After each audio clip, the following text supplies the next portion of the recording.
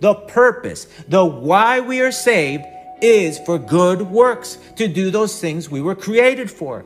We have a purpose. We were not made to do whatever we want. There is a creator, and that is God. And God did not create us to be ornaments or for decoration. We were wonderfully and fearfully made, but to serve him. That's the bottom line. Hello and welcome to another message from the Latter Rain Ministries, where we're dedicated to sharing Jesus Christ and his truth with the world. Today we'll be talking about consecrating our lives unto the Lord. True faith in Christ is much more than what many out there say it is, and what many people are willing to believe. Some people that call themselves believers think that they will get to heaven by just saying that they believe in God. But the Holy Scriptures tells us that there is much more that is needed so that a person can find salvation. But the good news is that it is all possible through the Lord Jesus Christ, but a person must be willing to not just believe, but to also do the things that God the Father requires. Today's message is inspired on Ezekiel chapter 43, verses 18 to 27.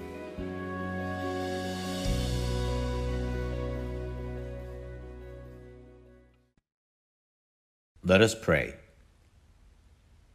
Heavenly Father, Holy Lord, hallowed and glorified and exalted be your name. Your kingdom come. Your will be done on earth as it is done in heaven. Lord God, Heavenly Father, blessed are you forever and ever, for all your goodness and your mercy and your grace on us. Heavenly Father, I pray in the name of Jesus, O Lord, that you may please always remember us in your mercy and in your grace. Heavenly Father, please forgive our sins. Please forgive my sins, Lord God. Heavenly Father, I pray in the name of Jesus that you please guide us. Strengthen us, O Lord. Help us to understand, Lord God, your word for what it is and what it says. And help us above all things to be able to do those things that please you. Blessed are you, O Lord, Heavenly Father. In Jesus' name I pray. Amen. Today's key passage reading is in the book of Ezekiel, chapter 43, verses 18 to 27.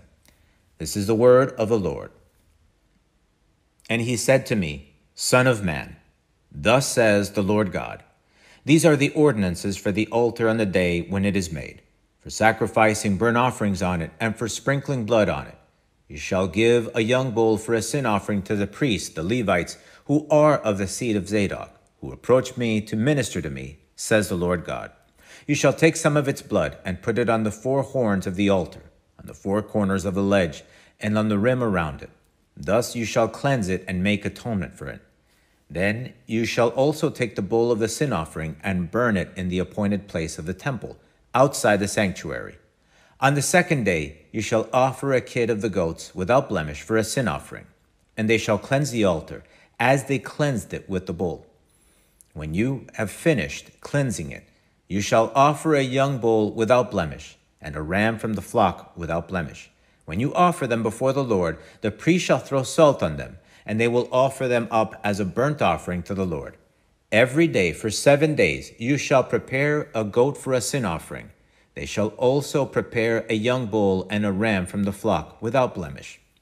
7 days they shall make atonement for the altar and purify it, and so consecrate it. When these days are over, it shall be on the 8th day and thereafter that the priest shall offer your burnt offerings and your peace offerings on the altar, and I will accept you, says the Lord God. What we just read had to do with the consecration of the altar, so that the children of Israel could have a place where they could atone for their sins, and so they could offer to the Lord. This is what used to be under the law. One of the things that we need to understand is that the offerings from before did not take away or wash away sin. There was only atonement. The word used here was kofar, which means to cover. The blood of innocent animals could only cover or hide the people's sins before the eyes of God, never wash away or take away sin. Now, why did innocent animals have to be killed? The word teaches us that there was and is life in the blood. In Leviticus chapter 17, verse 11, it says, For the life of the flesh is in the blood, and I've given it to you upon the altar to make atonement for your sins. For it is the blood that makes atonement for the soul. And so the blood of these innocent victims was sacred, given to the people so they could cover their sins. The innocent paid for the guilty. In a way, it almost seems unfair. Why did the innocent have to pay for the guilty? Why did their blood had to be shed for the offenses of another? This was something that was not supposed to be taken lightly. One of the things that people had to do so they could understand what was being done for them was to put their hand on the victim's head when it would be killed for them. Right before the victim would be killed, the person that was seeking atonement for their sins needed to put their hand on the victim's head so they could feel the pain that the animal felt, so they could accept responsibility before the Lord. When you think about it, it was probably a moment of relief, but also of sadness. At least that should have been the way their heart should have felt. And of course, seeing the price that was paid for their offense should have caused them some remorse so they wouldn't repeat the offenses. A person should not be oblivious to what was happening, but quite the contrary. Things are quite different now after Christ died for our sins. The animal sacrifices of old were done away with. Israel tried to continue doing them after the death of our Lord, but God used the Romans to stop sacrifices. As a result of prophecy in 70 AD, Rome did invade Jerusalem and destroy the temple, and did not leave stone upon stone, just as the Lord said it would be. And the temple and the altar were done away with. And the altar is nowhere to be found until this day. So what did Christ do for us? He became the innocent, sinless victim that would shed his precious and holy blood, not just to atone for our sins, but to wash them away forever. But certain things still remain in effect. Certain concepts should still take place. For instance, the sacrifice of the Holy Lamb of God should not be taken lightly or for granted. We can't physically put our hands on the victim like it was done before, where we could feel what was going on. But we should understand the simple fact that God, through the person of Jesus Christ, through his flesh, gave his life and shed his blood on the cross so that the guilty, each one of us, could be able to have complete forgiveness. If we take responsibility for what was done, if we accept that Christ died for us. And we should imagine and visualize that awful moment that Christ went through for us and feel it deep within our hearts, what was done for us. We cannot be oblivious to everything that happened. We cannot take it lightly. We can't just say, oh, well, that's that, and this is what needed to happen, and go on with our merry lives without attempting to fully understand the pain, the heartache, the awfulness of the price that was paid so that you and I could have forgiveness of sins and access to the kingdom of God. This is why we were commanded to have communion as a solemn moment, something that should be done regularly, so we can commemorate what was done on the cross, so we can somehow physically remember that Christ's flesh was broken for us and that his blood was shed for us. And the eating of the elements means that not only are we acknowledging and accepting what was done for us, but also becoming one with Christ by taking these symbols into our bodies as a sign that we fully accept responsibility and that we take so much to heart what was done that we are willing to become one with him by turning away from our sins and following him forever, that he become a part of every fiber of our being. That is what should happen. That is what we have now through Christ.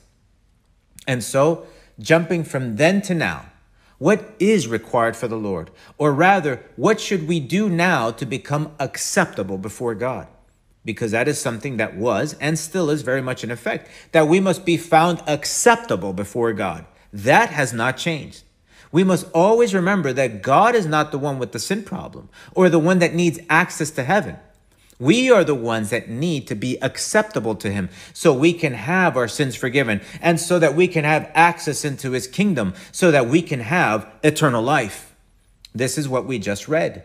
When these days are over, it shall be on the 8th day thereafter that the priests shall offer your burnt offerings and your peace offerings on the altar, and I will accept you, says the Lord God. So this process of consecrating the altar and going through the exact steps that were prescribed was the vehicle so that God could accept the people back then.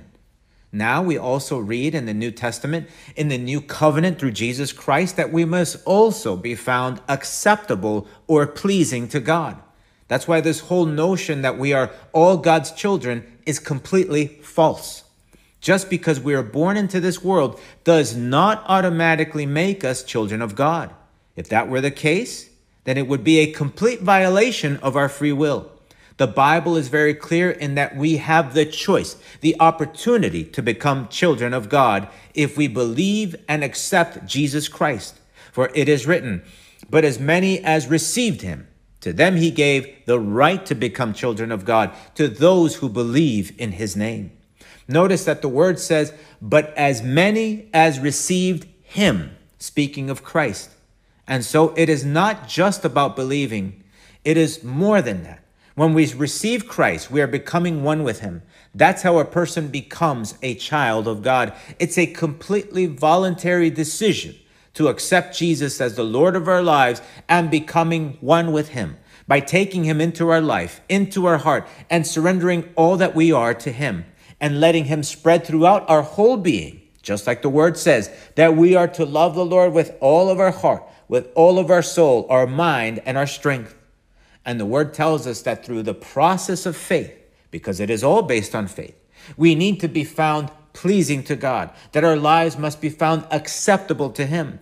So coming to Christ is far away from getting a license to sin. And it very much matters to God what we do after coming to that personal and intimate relationship with him through Jesus Christ. The Apostle Paul wrote this, inspired by the Holy Spirit, where it says, "Therefore we make it our aim, whether present or absent, to be well-pleasing to him. For we must all appear before the judgment seat of Christ, that each one may receive the things done in the body, according to what he has done, whether good or bad." And the Lord also said this, "Not everyone who says to me, 'Lord, Lord,' shall enter the kingdom of heaven, but he who does the will of my Father in heaven. Many will say to me in that day, 'Lord, Lord, have we not prophesied in your name, cast out demons in your name, and done many wonders in your name?' And then I will declare to them, 'I never knew you. Depart from me, you who practice lawlessness.'" And so things are very different to what most people think they are. We can only be pleasing to the Lord if we do the Father's will. Therefore, it is imperative, it is essential, it is necessary to do the Father's will. What does that involve? Everything that we have read involves action, because the scriptures very clearly use the word do, as in that each one may receive the things done in the body, or but he who does the will of my Father in heaven. So what are we talking about? We're talking about works, more specifically, good works. That is what is related to actions. We will either be found acceptable before God through the good works, or be condemned by God for all eternity for bad works. And here we start with something that has always been since the beginning. We start with faith. Faith is the action of believing in something or someone you cannot see with your physical eyes. Faith is not a concept or idea. It's much more than that. For instance, the father of faith is Abraham. Abraham is where our faith originated from. God spoke to Abraham, and he made a promise to Abraham, and Abraham believed. His initial work was that he believed God, and because he believed God, it set in motion a series of other actions that were based on that action, on faith. Abraham changed his whole life around, even leaving everything he knew behind, because he believed in the Lord and what the Lord had promised him. In Genesis chapter 15, it says this, "After these things, the word of the Lord came to Abram in a vision, saying, 'Do not be afraid. Abram, I am your shield, your exceedingly great reward.' But Abram said, 'Lord God, what will you give me, seeing I go childless, and the heir of my house is Eliezer of Damascus?' Then Abram said, 'Look, you have given me no offspring. Indeed, one born in my house is my heir.' And behold, the word of the Lord came to him, saying, 'This one shall not be your heir, but one who will come from your own body shall be your heir.' Then he brought him outside and said, 'Look now toward heaven, and count the stars if you are able to number them.' And he said to him, 'So shall your descendants be.' And he believed in the Lord, and he, God, accounted it to him for righteousness." Abraham believed God. Abraham didn't know how things were going to go for him. He didn't see anything at the moment. He just had this conversation with God and he believed God. And the word again says that God accounted it to him for righteousness. This action of faith, of believing God, started a whole chain of events for Abraham that completely changed his life. And the Bible tells us that Abraham had such faith in God that he really wasn't after the physical things in this world, but after the invisible things of God. That is what Abraham was really after. In Hebrews chapter 11, it says, by faith Abraham obeyed when he was called to go out to the place which he would receive as an inheritance. And he went out, not knowing where he was going. By faith he dwelt in the land of promise as in a foreign country, dwelling in tents with Isaac and Jacob, the heirs of him of the same promise. For he waited for the city which has foundations, whose builder and maker is God. So you see, Abraham was not really focused on the here and now. His concern over offspring was related to the vision of the future that he had, because his focus was being with God in eternity. This is why Abraham is the father of faith. This is the same faith we should pursue by seeking after, just as Abraham did, the city which has foundations, whose builder and maker is God. The culmination of this faith we need to have so we can be found acceptable before God also has its beginning before Christ coming to this earth. The foundation of the law, something that was and is even more important than the 10 commandments, was this. Notice what it says. Now, this is the commandment, singular, talking about one commandment. And these are the statutes and judgments which your Lord God has commanded to teach you, starting with the 10 commandments, that you may observe them in the land which you are crossing over to possess, that you may fear the Lord your God, to keep all his statutes and his commandments, which I command you, you and your son and your grandson, all the days of your life, and that your days may be prolonged. Therefore hear, O Israel, and be careful to observe it. Here it says again, it, singular, one commandment, that it may be well with you, and that you may multiply greatly, as the Lord God of your fathers has promised you, a land flowing with milk and honey. And here it is. Hear, O Israel, the Lord our God, the Lord is one. You shall love the Lord your God with all your heart, with all your soul, and with all your strength. And these words which I command you today shall be in your heart. You shall teach them diligently to your children, and shall talk of them when you sit in your house, when you walk by the way, when you lie down, and when you rise up. You shall bind them as a sign on your hand, and they shall be as frontlets between your eyes. You shall write them on the doorposts of your house and on your gates. So, what is the main thing that the action of our faith should be founded on? Loving the Lord with everything we are. We must come to the point of believing and receiving the Lord until we come to love him with everything we are, and that we do whatever he tells us to do. This is all voluntary, free will action. The Holy Spirit has tried and continues to try to convince every single person that has existed and exists to do this. But it is ultimately our decision, our choice to act and make the decision to believe and accept. Free will, the freedom to act, ultimately allows for judgment and makes us accountable before the Lord. There is nothing that can interfere with our ability to choose or reject the Lord. If a person chooses for the Lord, it's because they want to. And if a person chooses to reject the Lord, it's only because they want to. Our sin clouds judgment. Our sin hinders us from doing those things that are right before God. But sin can never force you to reject God, because our free will is always free. That's why, again, there will be a judgment. We need to understand that there is a way to salvation. And the only way to salvation is that our lives need to become altars for the Lord. That's the only way we can become acceptable to the Lord. That is the parallel that we draw from today's passage. It is not just about believing in God. It is certainly not about looking to use God to get what you want. It is not even about becoming a moral or religious person. It is all about much more than these things. It's about something much deeper with a complete and unreserved commitment. This is ultimately the way to salvation.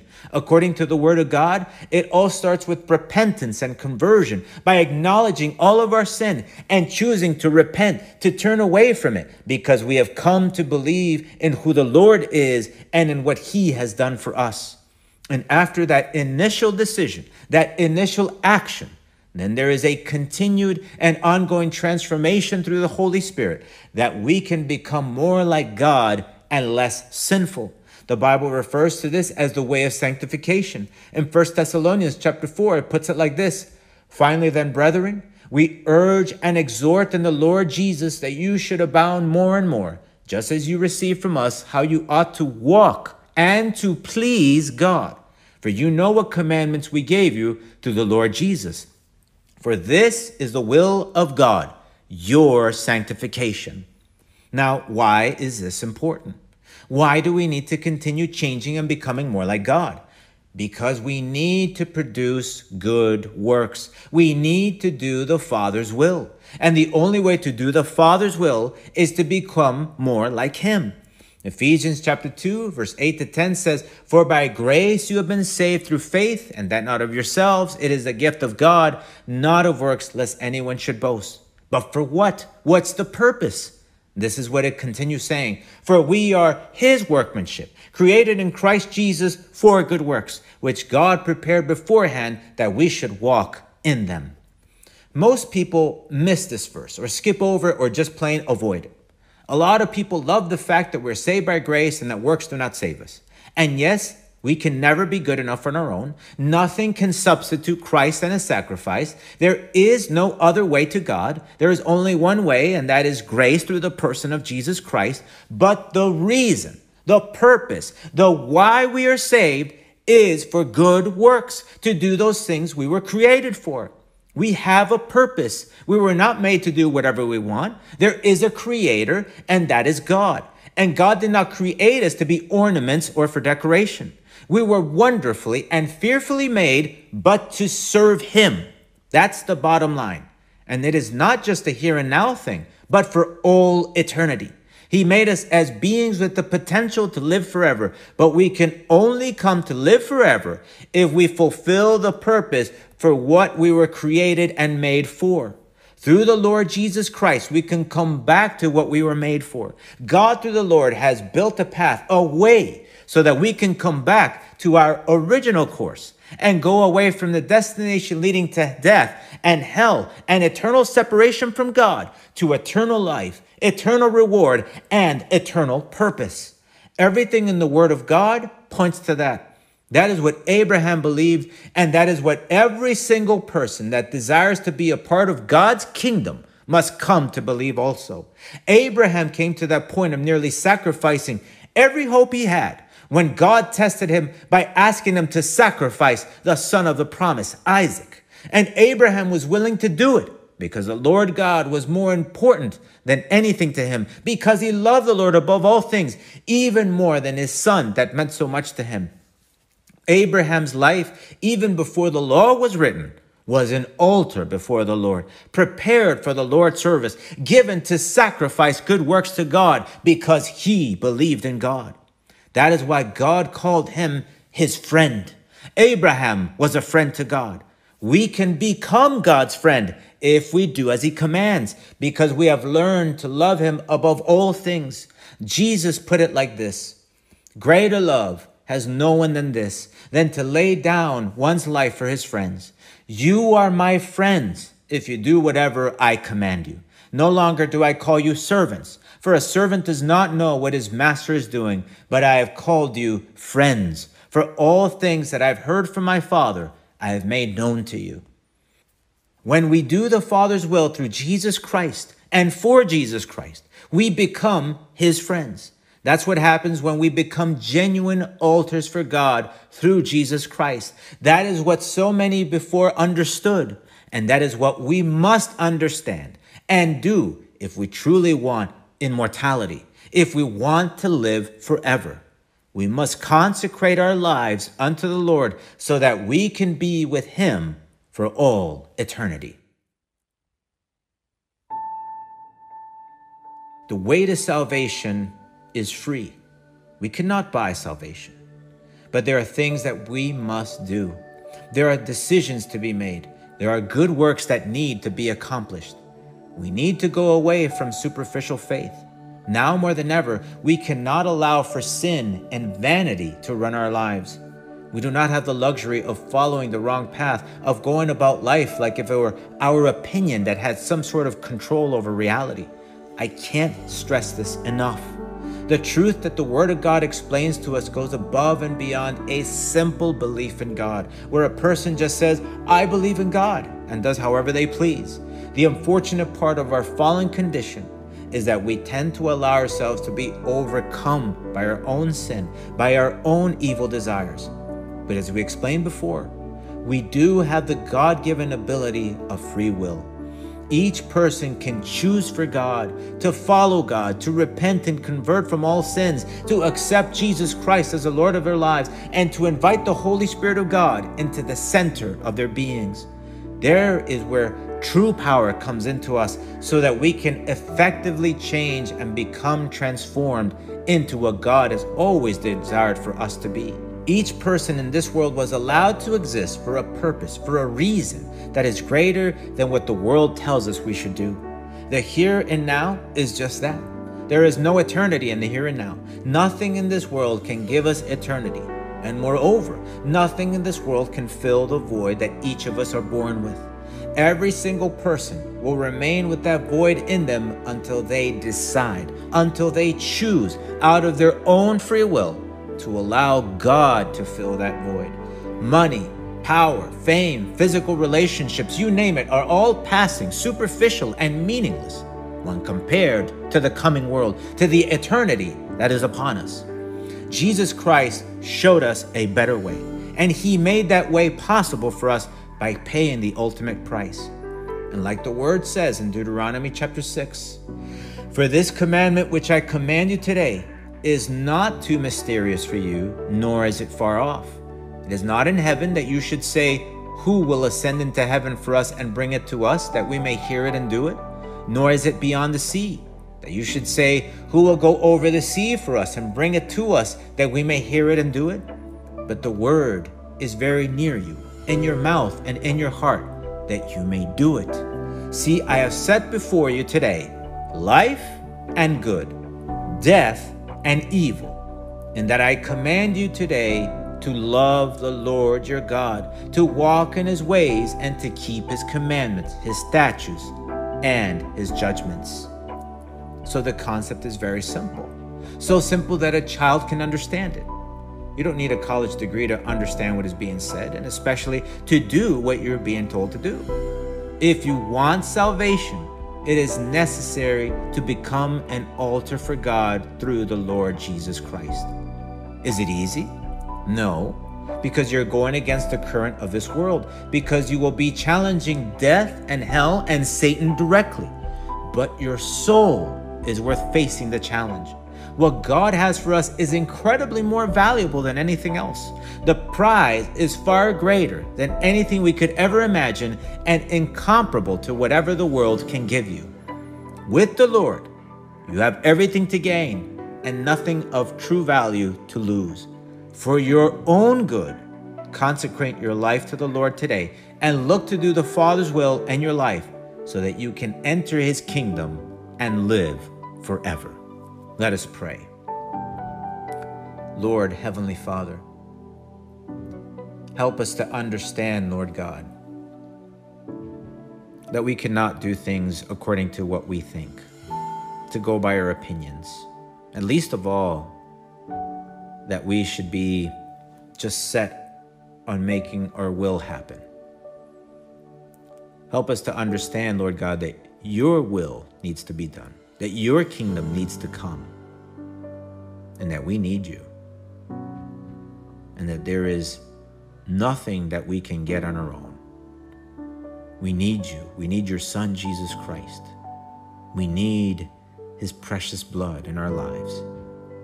We need your forgiveness. We need your guidance. We need you, Heavenly Father. Heavenly Father, help us to understand what we need to become so that we could be found pleasing before you through Jesus Christ. Help us to understand, O Lord, that we have everything that we need, Lord God.